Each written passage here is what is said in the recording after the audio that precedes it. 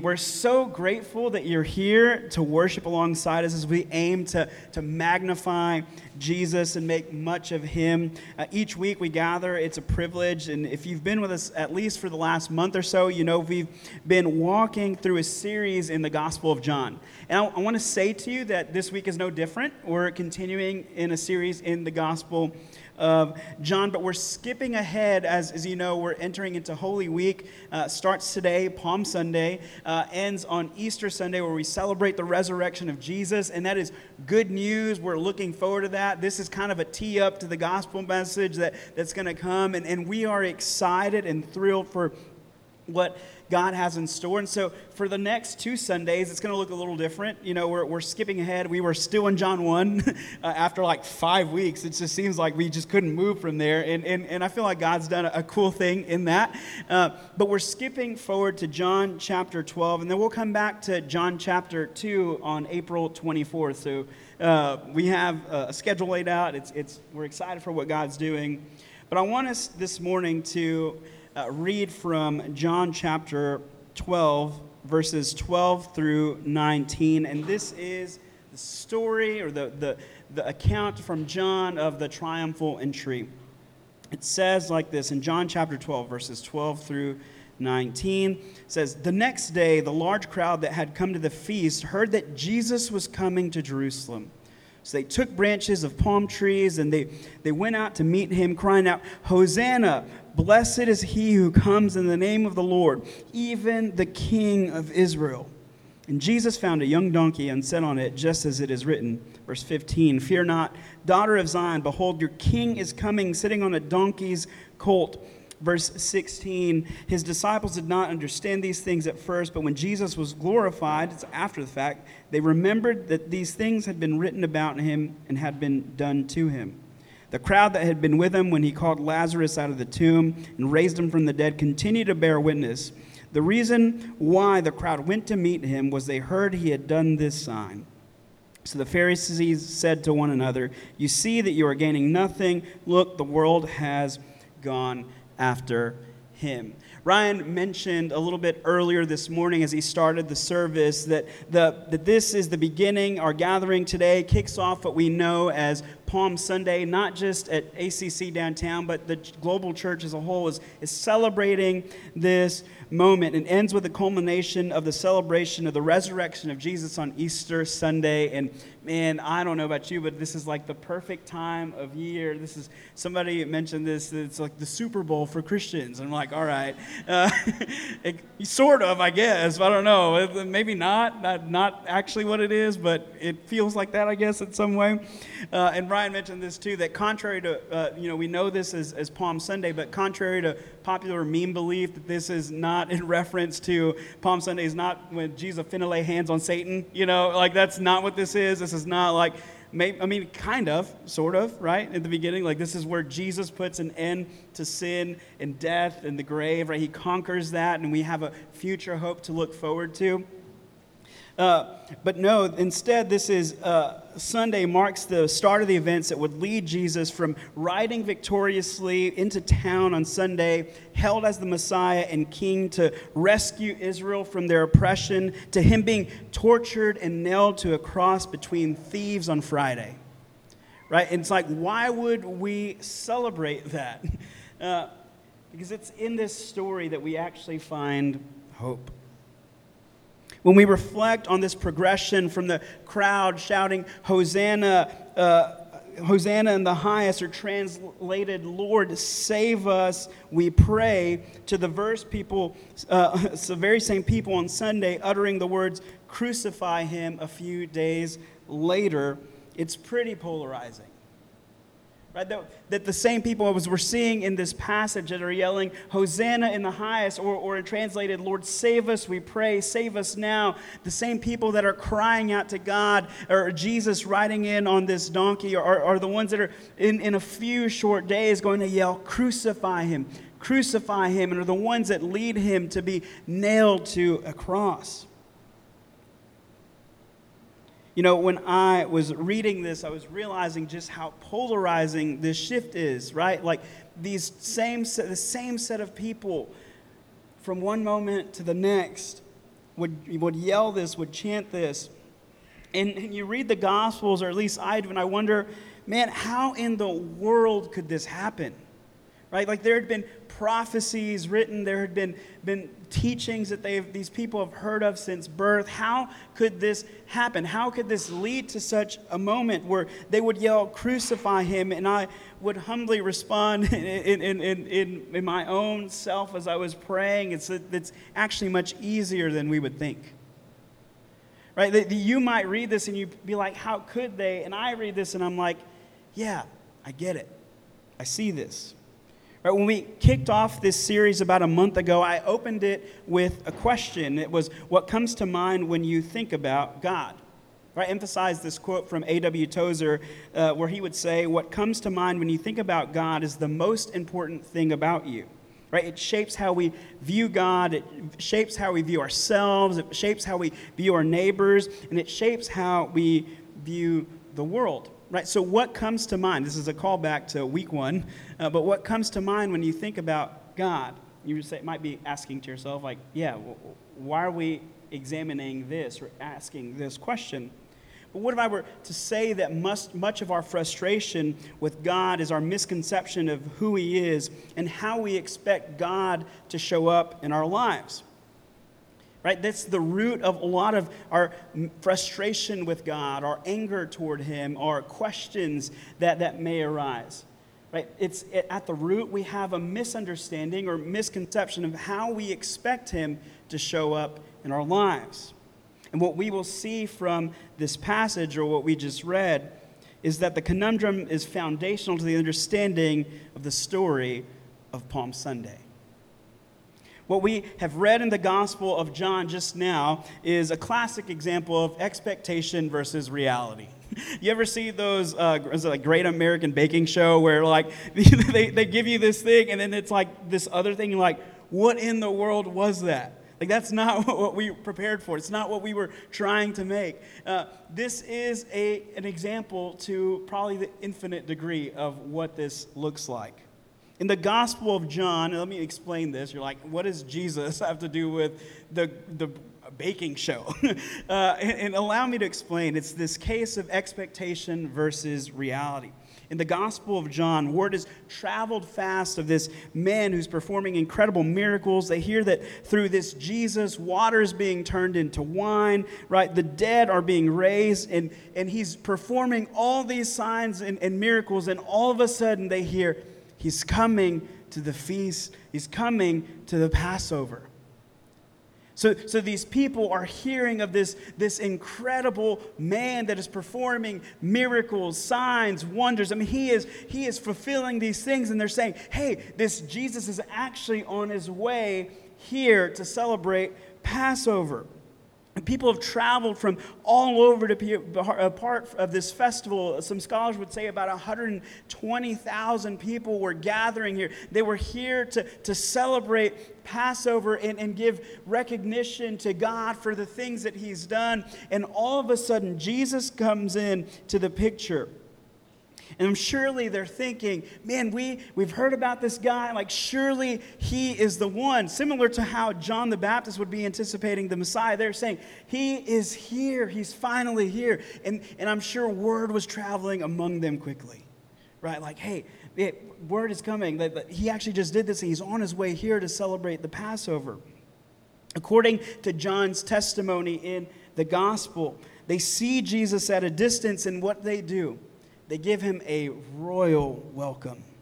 They take palm trees to run and to meet him. They're laying the branches at his feet like a red carpet rollout. Right? Jesus finds a young donkey, sits on it, fulfilling the Old Testament prophecy in Zechariah chapter 9. And the people are crying out and shouting, Hosanna, blessed is he who comes in the name of the Lord, the King of Israel, as he rides in. This is it. This is the moment we've been waiting for. Our King is on the scene. He is here. He's finally going to rescue us. He's finally going to step into the situation. They acknowledge that at that moment, our King, the King of Israel, is here. I mean, can you imagine what that must have felt like? Like, put yourself in the shoes of the people that had been anticipating a king. The joy that they must have felt. Maybe the relief that they must have felt from tension that they were wrestling with, the things that they were going through. Their hopes and dreams led to this moment, the thrill of witnessing this king in person, right? I mean, can you imagine what that must feel like? Like this, when we see this sometimes, like people get super excited. One of our buddies, his name's Andy, was at a restaurant the other day, and he saw one of the San Antonio Spurs, and he was like lighting up our group chat. He's like, bro, Josh Primo is here. Josh Primo is here. I'm like, yeah, I mean, he's eating at a restaurant. Like, that's what you do. But we see, like, the excitement feel for a celebrity. Can you imagine the excitement that they must have felt saying, man, our deliverer is finally here? Like, just think about the thing that you've been wanting or asking God for, and it just kind of shows up. Like, the relief that you might feel in that moment. This is what they are experiencing. Jesus makes his triumphal entry, and the people have their king. So, what's the problem? What would lead the people to shout king on Sunday and kill him on Friday? Remember the statement from Tozer? The problem for the people of Israel is often that the problem for you and for me today. The problem is this, that Jesus was not the king they wanted, but he was the king that they needed. Allow me to explain this a little bit. The Jewish people had been experiencing oppression for many years. They were mistreated by the Romans, and they wanted a king who would come in power and force to finally liberate God's people. They saw Jesus and thought, this is it. He's coming to do it. He's going to kick those Romans where they need to be kicked and kick them out, and we finally get to do things we want to do the way that we want to do them. It's our time to shine, and Jesus doesn't fulfill on the way that they would want him to reign. As the author of the New American Commentary says, he says, the crowd attached themselves to the idea of triumph in Zechariah 9:9. But when Jesus chose a young donkey for his entrance, rather than a chariot and horses or a camel, the animals that were used at that time by the Roman people or the empires that were about to do a conquest, they understood that there was another perspective in that text of Zechariah. A perspective that would not be warmly welcomed by the crowd. And that perspective was humility. They wanted a king who would come and lead with chariots and power and force. And Jesus says, no. He comes as a humble and a gentle, lowly servant. King Jesus was not as a military leader would conquer the Romans, but as a humble servant to people who would reject him. Gary Burge says that this gentle, humble king is not a man of chariots and war horses, swords and bows, but one who will bring peace to all nations. His gift is a gift of life, not conquest. Hence, Jesus is forcing a messianic reinterpretation of his purpose for the crowd, which is caught up in a frenzied passion for Jesus' kingship.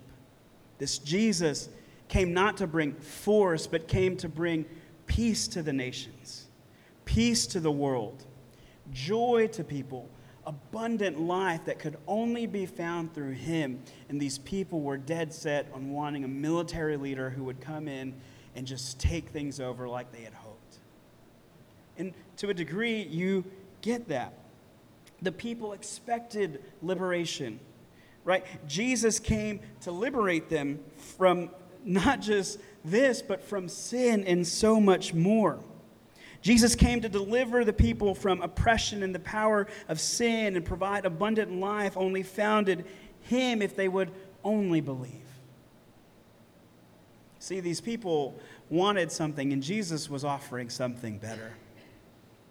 We read John's account of the triumphal entry and have a couple of thoughts, right? The first is, man, this doesn't sound all that triumphant, right? Like you would probably hear, when you hear a sermon on the triumphal entry, you're thinking, man, this is a celebration. Like like blast the horns. I don't know, like, beep, beep, beep. That's what we do during Fiesta, right? You heard that all over Niosa. You would expect this giant thing. And so you read this and you're like, this really doesn't sound all that triumphant at all. And the second thing that you read this and you're like, how do we even consider this for today? A brief word on these thoughts or concerns. That while this doesn't sound all that triumphant, it fulfills biblical prophecy and leads us to the truth that we are in desperate need of a rescuer, being Jesus, on his terms and not ours. Right? That we expect Jesus to show up in our terms, and the way that Jesus shows up as king looks a lot different. Right? The way that we expect him to show up in our lives might look very, very different. Can you imagine, I was thinking about this, can you imagine the world, our world even, if Jesus came only to fulfill what they had in mind? Right? If Jesus came only to fulfill this idea of overthrowing the Roman government, if he did that and that was all, there would be no triumphal entry account in the Gospels today, and there would be no cause to celebrate on Easter Sunday. If all Jesus did was to show up and accomplish what the people of Israel wanted, we would have no cause for celebration. The people couldn't see the whole picture. Right? That what we would have if this actually came into play would be a liberated nation, but no liberation from sin. Right? A people free from Roman rule, but no freedom found in Christ for us. Right? If Jesus only came to accomplish what they wanted, we'd be in a really terrible situation. But the people couldn't see the whole picture. They wanted something immediate, and Jesus was offering something that would be eternal, and they rejected him. The people were quick to pronounce him king until he did not meet their expectations, and the same is true for me. And the same is probably true for some of you in this room. I mean, some of you may have this whole Jesus thing really nailed down, and I want to learn from you. But the reality is that often I'm a lot like the people of Israel, right? That I want to worship Jesus so long as he fulfills the things that I desire from him. Right? Like the Jewish people in the Gospel of John, we worship and welcome this king so long as he is made in our image, lives up to our expectation, defeats the enemies that we desire. Still, when those expectations go unmet, we go from yelling Hosanna to quickly dismissing Jesus straight to the cross. Right? That usually what happens in my own life is that if something's not going right, Jesus is probably not the first place we turn to. He's a last resort. Right? We want to worship Jesus, this king, so long as he fulfills the things that I need him to do. He fulfills this role that I've checked off on this box, but when he comes to do what he's called to do, what he's promised to do, and it looks different than what I expect, man, I really have trouble following this king. I have to admit that when I was reading this story, I thought to myself, how in the world could these people be this close to Jesus, proclaim as king, and in the same week turn and have him crucified? Like, I was reading that, and it was, things kind of just jump at you sometimes when you're reading scripture. And again, I was just kind of reminded of my story's not much different. Right, that often we come and hear worship to Jesus, singing songs that speak of his goodness, his love and mercy. We often have the sayings down, right? Like if I say God is good, you're going to respond with all the time. Or at least some of you that grew up in Southern Baptist churches are going to know what that's about. You're like, and then you're going to sing a song, and then you're like, there's probably hand motions that go to it, because there's hand motions for every single Christian song made in the 90s, I guess. But like, the role that you're supposed to play. Right, the sayings, like, right, too blessed to be stressed. Like, I don't know, what are some other things? Whatever Hobby Lobby has on their signs, right? Like, we know that this is what this is, right? Like, we know all the cute sayings, and we have them on our coffee mugs, and we're like, yeah, God is good all the time. It's like Sunday, we get here, he is risen. Everybody's like, he is risen indeed, right? Like we have all these things that we say and we proclaim as truth, but the moment that our life gets hit with difficulty and Jesus Jesus doesn't show up the way that we thought he would, our affection and our love and our heart is the first to wane. Right? As soon as life hits in a place that we don't really expect it to, it's just like, God is good. You're like, yeah, whatever. It's just like, I'm going to jam out to Drake or something. This is just like this. We have a group chat and some of our guy friends, and we call it Sad Boy Hours. And this is just like, life hits. It's just like, all right, we're going to go sit around a campfire and drink whiskey, make steak, and listen to sad music. That's kind of our first response sometimes when life hits and Jesus the King doesn't show up the way that we want him to. I don't say it, really, but I live with this kind of mindset.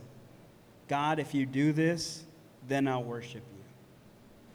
If you show up the way that I want you to show up in my life, then you're worthy of my triumphal entry response. So how do we move beyond as we prepare our hearts for Easter Sunday, which is next Sunday at 10 a.m. Bring a friend. You're going to hear the gospel. It's going to be great. But how do we move beyond from the king we want to the king we need kind of mindset? It's funny, as I was preparing for this sermon, some of you do you utilize Spotify playlists all the time? If you're a Spotify user, I love it. It's great. I have like a bunch of playlists that I've like saved from friends, and a lot of times when I'm getting ready, I have a couple playlists that I kind of toggle back and forth between. It's usually like some sort of ambient music or jazz weird stuff, and sometimes it's Sad Boy Hours playlist, and I just kind of clicked a random one, and I kind of had it set up on my little Bluetooth speaker there, and a song came on from the prophetic group back in the day, still around, and the lyrics go like this: you can't always get what you want, but if some of you understand where this is coming from, but if you try sometimes, well, you might find you get what you need. It's the Rolling Stones. It's not really a prophetic group. You're like, is that the Newsboys? No, it's Rolling Stones. And if you're listening to Newsboys, please listen to better music. I'll send you the list to a playlist or something. But I thought, like, I was reading this, I was listening to this, I was like, it's so true. But, I don't always get what I want. But I do get what I need. And the same thing is true of Jesus and how he shows up in our life, that sometimes he doesn't show up the way that we want him to, but he will show up in the way that we need him to. And so I make the joke of the Rolling Stones and the Newsboys, but in all seriousness, I think the first step in the right direction is to ask a simple question. And so I'm going to ask this of you, and again, sort of like we started this morning, if you could, I would love for you just to close your eyes. In a posture of humility,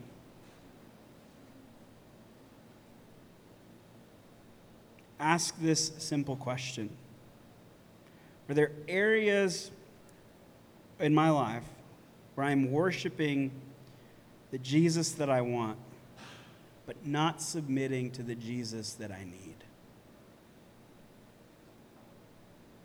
Is there an area of my life, is there a place in my heart where I'm cool with worshiping Jesus so long as he does this, but we don't want him to roll in as king into a certain area of our lives? Maybe there's some things that we've not confessed. Maybe there's some things that we're holding on to that we know we need to let go of. And we're cool with Jesus so long as we get to show up on a Sunday and sing some songs. But man, if Jesus tries to touch this area of my life, this isn't going to go well. Ask yourself, am I serving or worshiping Jesus simply for an immediate deliverance? A hope that he will just make my situation better, maybe my relationship better, maybe it's marriage or an engagement, maybe he'll make that better. Again, this is a good thing. But can we get to a place where we worship him for the loving God, full of mercy and salvation that he is?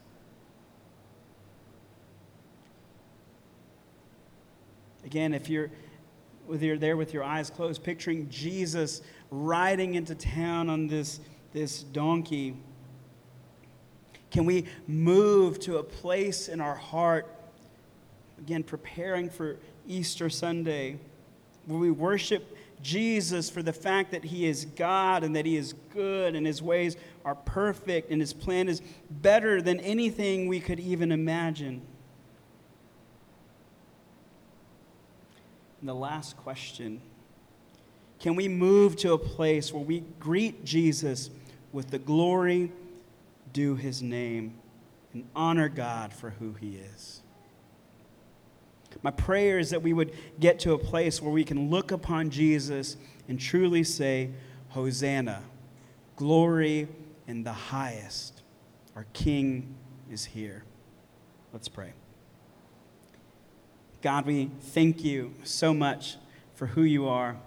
We thank you that you are King. God, we thank you that this start of Holy Week, we can look to you with hope. We can look to you with joy. For believers in this room, we thank you that you are a God who saves. God, I thank you that you meet us where we are. We don't have to be perfect. Even sometimes our ideas of who you are don't have to be perfect. But you love us.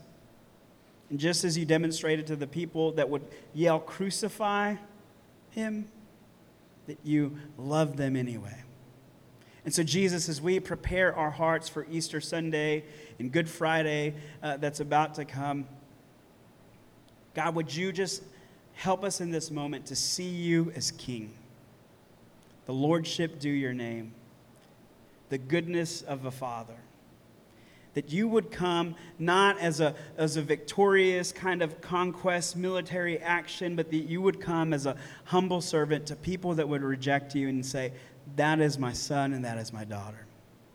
God, we thank you for the gift of life. We thank you for the gospel, that as we believe in you and trust in your name, that we have forgiveness of sin, that we have joy and eternal life and life in abundance, as your scripture says in John chapter 10. And Jesus, we just stand in this place or sit in this place as recipients of God's goodness that has nothing to do with anything that we've ever done or can do to earn it.